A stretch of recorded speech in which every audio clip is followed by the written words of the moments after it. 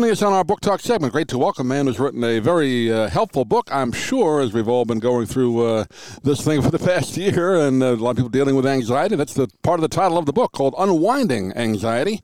New science shows how to break the cycles of worry and fear to heal your mind. We're joined today by Dr. Judson Brewer.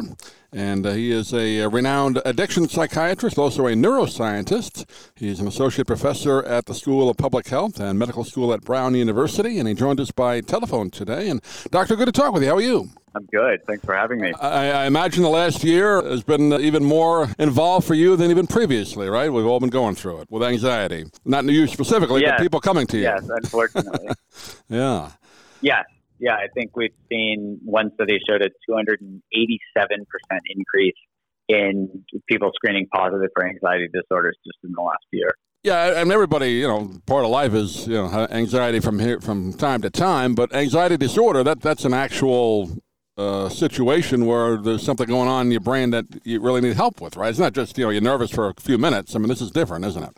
Yes, I would say we all get anxious, and when that's really causing severe disruptions of our daily and personal lives, that's when it falls into this more murky category of disorder. As much as I don't like that designation, right. I think of it as mental health as compared to mental disorders, but those are the diagnostic categories that we work with.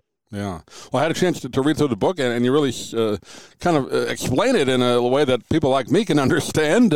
I think that's the key to it, because, the human brain and emotions are difficult to kind of really explain in everybody, but you have a lot of case studies and people that you talk to in the book that I think people are going to, relate to. Is that how you kind of decided to put it together? That was part of it. And also as a neuroscientist, I wanted to make sure the theories that I was putting forward actually bore true on a general population. So we did the clinical studies. We developed an app called Unwinding Anxiety and studied it. We got a 57% reduction in anxiety in anxious physicians. We got a 67% reduction in anxiety in people with generalized anxiety disorder. So after I saw those data and started to work out the mechanism of how this was working, and then also saw that it was helping a lot of my clinic patients who were really struggling for decades, that was the time where I decided, well, let's get this out there to anybody who wants to unwind their own anxiety. And you talk about it in the book, how anxiety is, unfortunately, to use the word again, contagious. I mean, somebody feels that way, and if they're around other people, they tend to feel the same way, even if they're not anxious at the time, right? So it's that kind of thing. It kind of feeds on itself and other people around you, right? It does. There's even a scientific term called social contagion, which highlights, how affect or emotion can be spread from one person to another. And that can happen, you don't have to be within 6 feet of somebody to catch their social contagion. Right. Anybody can sneeze on our brain from anywhere in the world via social media. Yeah, I mean, again, social media has its good points, and obviously we've seen the not so good points. So that's one of them right there. You talk about habit loops. I thought that was an interesting terminology in the book, and you give several examples of it. Can you kind of give a quick rundown of what that is? Yeah, this is a basic survival mechanism where our brains are designed to help us find food and avoid danger, and it takes only three elements to do that: a trigger, a behavior, and a reward from a neuroscience standpoint. So, for example, if we see food, we eat the food, and then there's the behavior, and our stomach sends this dopamine signal to our brain that says, "Remember what you ate and where you found it." Same is true for fear. If we see danger, we run away, and then we learn, oh, don't go back to there because that's a dangerous place. Well, anxiety can be formed in the same way. The feeling of anxiety can trigger the mental behavior of worry, and that mental behavior of worry makes us feel like we're doing something, and we feel like we're a little more in control. And that feeds back and makes us more anxious because it doesn't actually solve the problem or fix whatever the issue is. Yeah, I know you talk in the book as well as, when you feel those feelings of anxiety, whatever you're doing. I think you have one in there about people, fear of flying or things like that. Try and recognize the feeling at that point, right? Isn't that the first step to kind of get over it and not just, the worry feeling, but exactly why you're feeling at that particular second, the fear? Yes, and I think it's important to differentiate what anxiety feels like versus why am I anxious. I feel a lot of patients who get caught in these why habit loops where they try to figure out what it is, like why am I anxious, and they get stuck in trying to avoid those situations or dwell on something that's happened in the past. The key here is what is happening in my body, what is triggering the anxiety, and how am I relating to those sensations? How am I relating to those thoughts? Am I feeding them by worrying more? Or can I just notice those? Oh, there's that worry thought again, so that we're not caught up in that loop. And the whole aspect of anxiety, you talk in the book, again, it's the prefrontal cortex of the brain. That's why people get kind of paralyzed. They don't do anything, and that's the reason, isn't it? I mean, that part of your brain is the one that kind of gets clogged up at the moment, and then you don't do anything, or it paralyzes you in a sense, right? It does. The prefrontal cortex is a newer part of the brain, literally the neocortex, the new brain. And it's evolved to help us think and plan, yet it needs accurate information to do that. When we don't have accurate information, we start to get anxious as our brain kind of overheats. We're trying to think of all the worst case scenarios. And ironically, that's when our prefrontal cortex goes offline and we can't think anymore. Yeah, it just kind of blocks out all the things you really don't have to think about.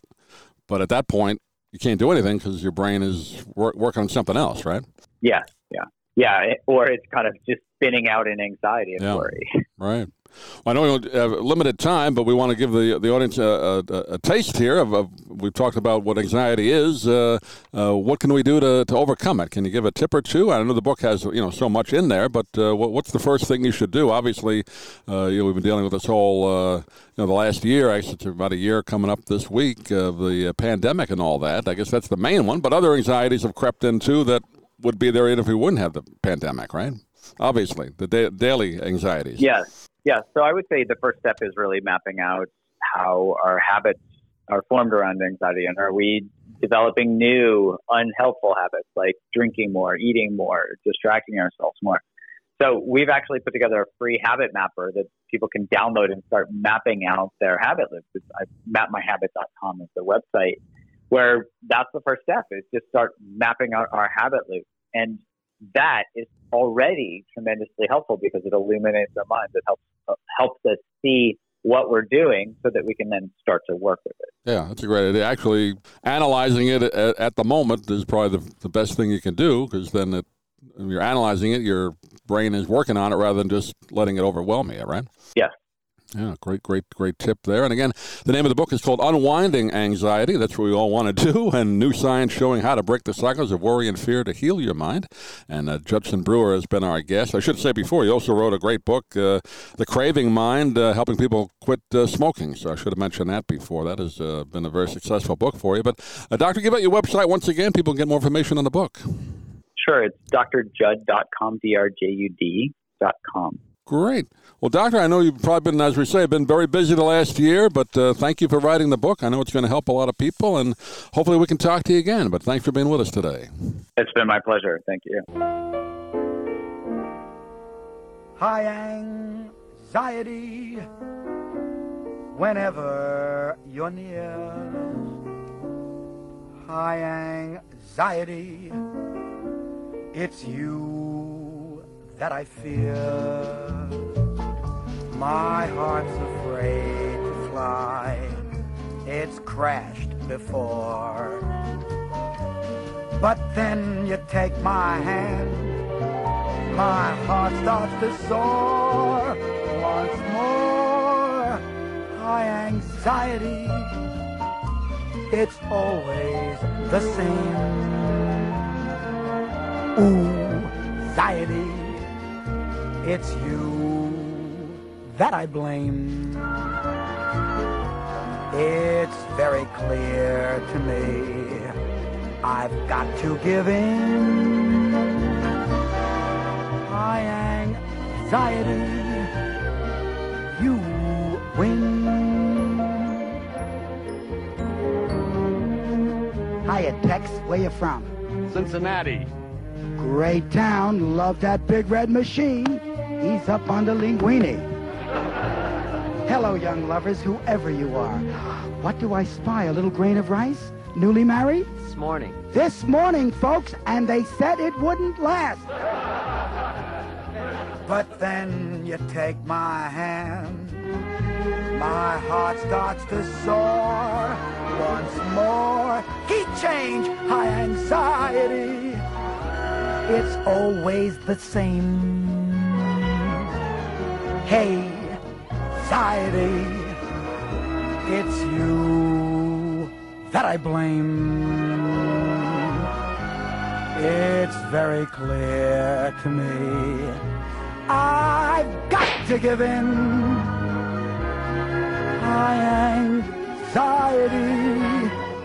And remember, folks, be good to your parents. They've been good to you. You win.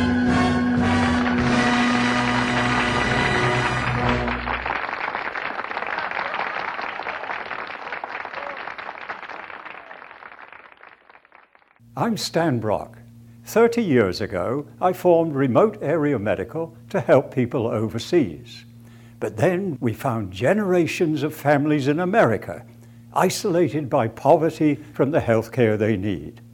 Together, we can take dental, vision, and medical help to 1 million adults and their kids, right here at home in the United States of America.